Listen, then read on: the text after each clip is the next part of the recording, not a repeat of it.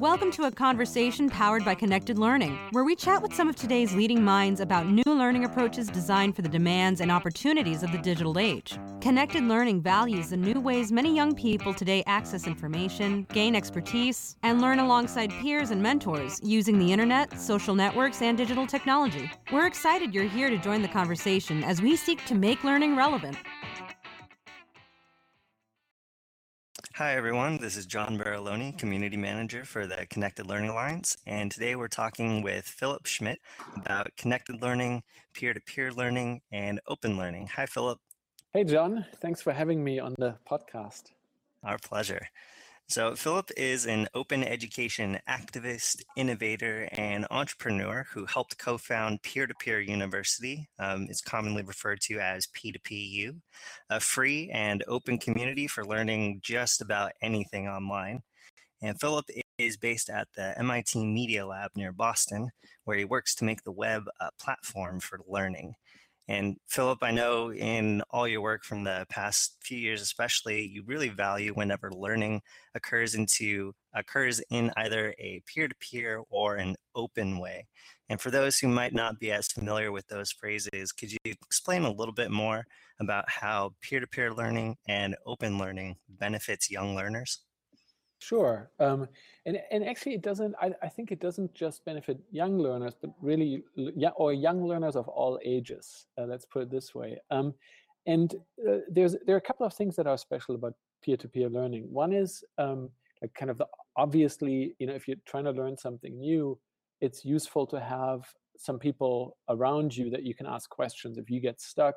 But also, it turns out it's a really good way of learning something if you get to teach it to someone else. So, if you have people who are learning the same thing and they may get stuck and they ask you a question and you end up explaining it to them, I think we've probably all had that experience where by explaining it to someone else, we discovered something new about this thing that we thought we already knew quite well. And then in the last few years, there's been a lot of research on kind of important learning skills. And it turns out that by being a peer learner, you end up almost like as a side benefit, you develop a lot of skills like communication, really listening to other people, but also explaining to them what your position is, collaborating with other people, I always get this word wrong, empathizing, which is really trying to look at something from the perspective of someone else. Those are all things that you do kind of automatically if you're peer learning. And it turns out that those are really important skills, non-cognitive skills that people are now saying may actually be more important than some of the cognitive things we've been focusing on for long-term success as a learner. So there's some magic in peer learning. I personally also just love the idea that you do it with other people and you build really strong and often lasting relationships with them, right? Like some of my best friends are people I met at school or university. And open learning is a tricky term because in a way it's actually, I think the way I think of open learning, it's almost a misnomer, because when I describe open learning, I feel like that's what we should use the term learning to describe this. And just because so much learning these days is locked away in institutions and schools and universities and really doesn't seem to have much to do with the real world, did we have to add the open to the learning to kind of signal that there is a different way of learning? But maybe one way of describing open versus closed for me is, if you're learning, if you're interested in science, like you could either learn about science, you could learn about physics and read a textbook about physics, or you could start to be a scientist where you take, you do the first experiment, you get it wrong, and you tinker with it and you try it again. And, as you're doing that, you're building up the background knowledge as needed. And for me, open really says that there's agency of the learner and that there's full participation. And I think those are just good learning practices. I think that's kind of my definition of open. That's great, really helpful. And you mentioned school a couple times there, and it seems to me there's this There seems to be a bit of a tension, I would say. You'd say peer-to-peer learning or you say open learning, and the immediate pictures I get are, examples I've seen where it's outside of the school system, things like peer-to-peer university, where you can learn online with other people. And just wanted to see, where do you see peer learning fitting within the, four walls of the school system? Yeah, well, it's actually interesting because one way of looking at this question is if you really try to understand how people learn at university, like the first image that comes to mind is to, you think about, well, how are people spending their time? They're sitting in lectures, reading textbooks, and doing homework.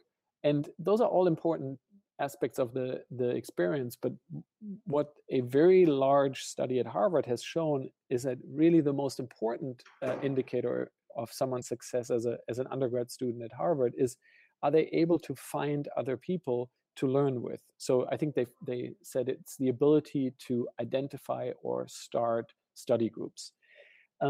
So peer learning is already happening. It's just kind of on the sides, and it's already happening and important, but it's not really the, what we think of as formal education. So it's happening in these institutions, it's happening in schools and universities. It's really important for the students. But I wish that the institutions would embrace it a little more and endorse it and support it, rather than it being something that happens along the edges of what the institutions think learning should look like. Fair enough. It kind of makes it feel like it's a back alley sort of situation. Exactly. There. Yes, you have to sneak. We used to sneak out to smoke, but now people have to sneak out to peer learn. And I know there's been a lot of talk lately, kind of in the same circles that we run in, that there's this need to give education an update for the 21st century, to bring it out of the 20th century. And what would you say that the formal education world has collectively been doing right to enable this kind of update? And where do you think we could still improve? Yeah, I suspect you have a somewhat similar perspective, being at the place where you're at, which you're kind of on the fringes of a very large institution. I've always liked that space, kind of a little bit outside, a little bit inside, where you get a view of the institution, but also, what kind of, you can a little bit critique it from the outside. So I want to say that there's a lot of rhetoric at the moment around disrupting education, and I'm a little uncomfortable with that, because first of all, I'm skeptical of the claims that are being made, how the future will be so much better. And also partly because often the people who are making those claims have done extremely well and benefited, a lot from the existing system that they're now setting out to disrupt. So I kind of prefer the framing of hacking, but in the original MIT sense, which is, playful engagement with the system in order to improve it. And sometimes that means breaking the rules, but it's not, you don't set out to break the rules just to break the rules or just to change the system. You want to tinker with the system. And so when I think about the institutions, I think it's very important to remember that they have done some amazing things. Like arguably schools and universities are the most important institutions for our societies that we have created. And they have given access to learning to a huge number, unprecedented number of people. Okay, so I think we should be really careful that when we're talking about innovation and disruption and hacking education, that we don't discount all the amazing things that the people inside those institutions have accomplished. And then, so that's kind of my careful perspective. And then the thing that I'm really frustrated by is that the institutions are faced with this possibility or opportunity, right? Like personal computers and the internet are really fundamental changes to how we can engage with learning and other people. And I would love to see the innovation coming from the people who care deeply and have a track record of caring for students and learning. And those are people who work in schools and universities, but they seem the most scared in a way, right? They see this as a threat. So there's some inertia that I find very frustrating. It's kind of this is the way we've always done it. And we're going to use technology to basically do it the same way that we've always done it, which is, we're going to stream lectures on video now. But really the innovation should go much deeper, and it should be the people in the institutions, hopefully will see that there are opportunities to do things that they care about, which is really teach and learn in better ways. And so that's kind of my frustration and my hope for working with institutions, that the people who care so deeply about the learners will get more involved in changing their own institutions. Totally makes sense. And it sounds like what you're describing there without explicitly saying it is the MOOC system, where it does seem to be that just scaled up version of what we're used to seeing in classrooms. Are there examples out there right now of kind of either spin-offs of MOOCs or anti-MOOCs that you think have been really working well? Yeah, I think there's a whole number. I mean, I'm a little hesitant to talk about a project that we were involved in, but I know that's the project I know the best. And I think Learning Creative Learning, which is a partnership between the Media Lab and P2PU, it took a traditional or somewhat traditional university course that's being offered at the Media Lab to Harvard and MIT students, and it moved it online, and it created a very large community of people around this set of materials. And we spend a lot of time thinking about how do you capture the type of learning that happens here at the Media Lab and then move that online. And we weren't so interested in scaling it necessarily to tens of thousands of people. I mean, it was great to get a large number because you can do things with large communities that you can't do with small ones. But really what's much more important is the individual engagement, and that a few people have a really meaningful experience. And so I would say Learning Creative Learning is a good example for at least tinkering with the model. And maybe that's another wish, that more people, rather than, we really don't know where all this is going. And, anyone who says they do, I would question that they really do. But this is such an amazing time and opportunity to experiment. And so, we're experimenting with it. We've been very open also about the fact that we are experimenting, that this is a big prototype, and that we want people to give us feedback and help us improve it. And so, kind of opening up, making ourselves a little bit vulnerable, I think is really important for institutions, that, if you admit that you're trying to figure something out, it's amazing. The internet responds with generosity. People say, hey, that's great. We'll come on board and we'll help you. And so now we have collaborators all over the world who are making suggestions, who are building new tools, and who are making, the MIT course a better course. And that's great. But it's that process of opening up and tinkering. I think that's important. And so I think I've rambled a little bit. So please bring me back to your question if you feel like I'm going off. No, not a problem. It's always good to hear those stories of how when you ask for help on the internet, you actually get helpful people back, and it's not just full of trolls and memes and things like that. You did mention that you really appreciate when students have a meaningful learning experience, and that actually ties into one of the questions that we had queued up for you. One way that connected learning is being introduced to people is to say it builds on those 3 R's of reading, writing, and arithmetic by introducing a 4th R of relevance. So trying to make learning in the classroom relevant to life outside the classroom. And just wanted to get your take on why you feel this need for relevance is so important for, like the phrase you used earlier, young learners of all ages. Yeah, exactly. Well, I mean, the amazing thing is that you have to ask me that question, right? It should be the other question. It should be the other way around. Like, when did we ever think that people would want to learn something that they're not interested in? Why would you learn something that doesn't connect to your life or your interest in a meaningful way? If you have no interest in that topic, then the reason to learn can really only be to fulfill the expectations that someone else may have, a teacher or a parent. And really, that's not a great motivator in the long run. And as I know from my own experience, students can be very good at developing strategies to succeed in the system and learn the things that they're expected to learn. But in the end, that's not really very useful for their lives.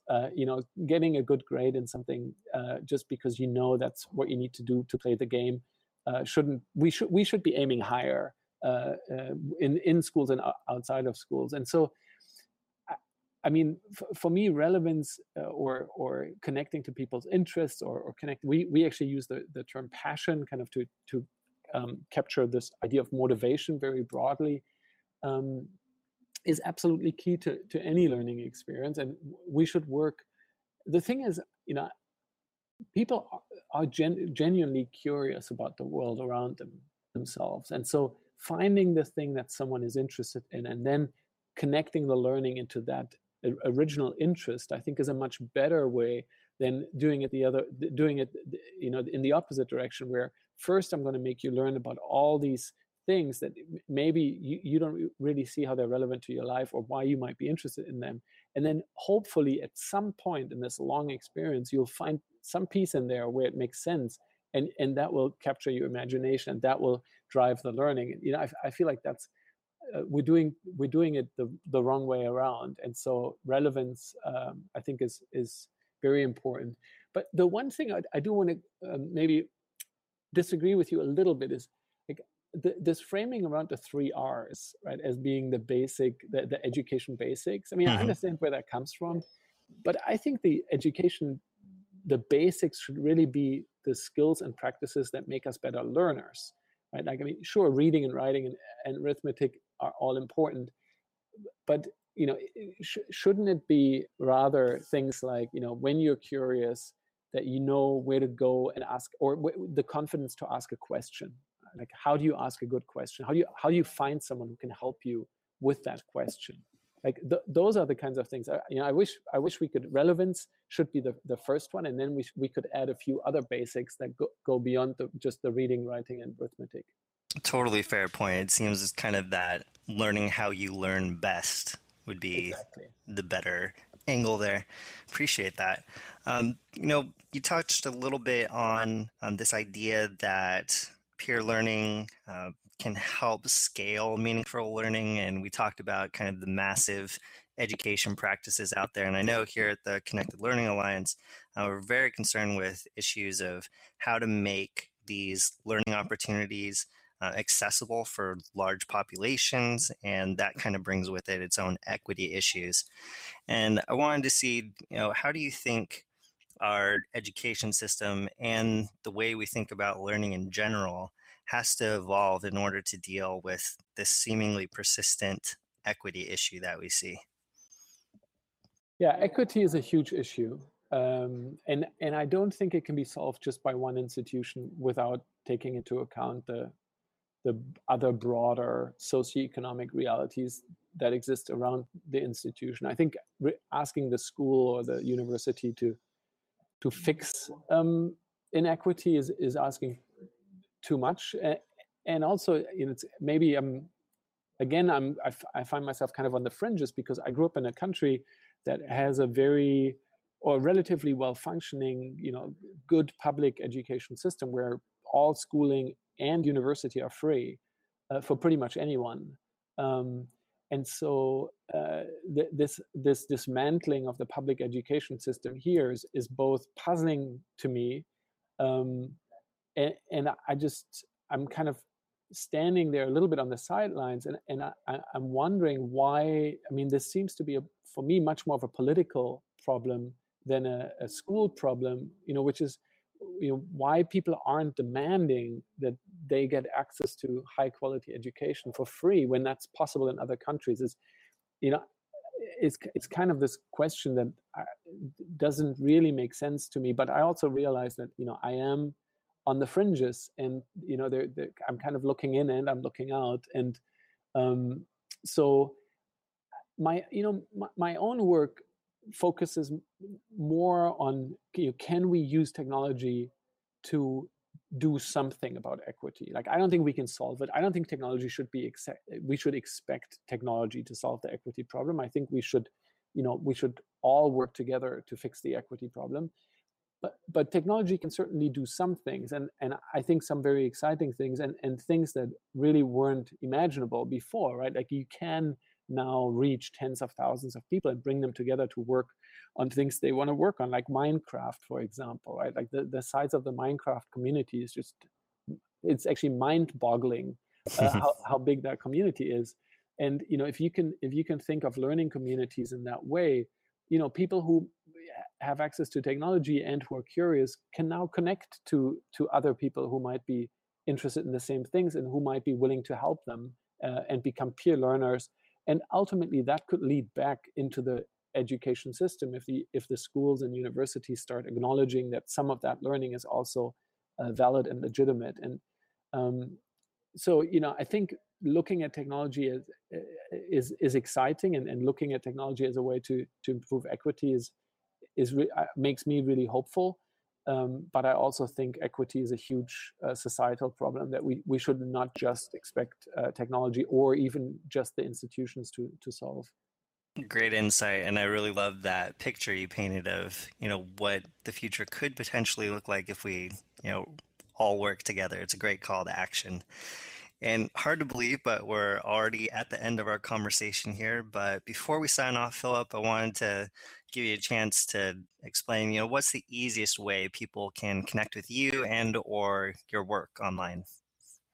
The easiest way is to go to info.p2pu.org and comment on the blog or join the discussion forum and get involved in the conversation about how we can use technology to build better learning environments.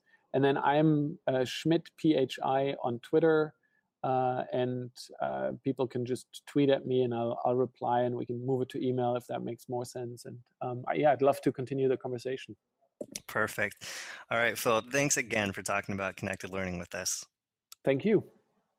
Thanks for joining us here at the Connected Learning Alliance. If you missed any of this conversation or want to listen to more discussions, check out our website at clalliance.org or subscribe to our podcast channel on iTunes. See you back here for more talks with change makers and thought leaders who are building the next generation of learning.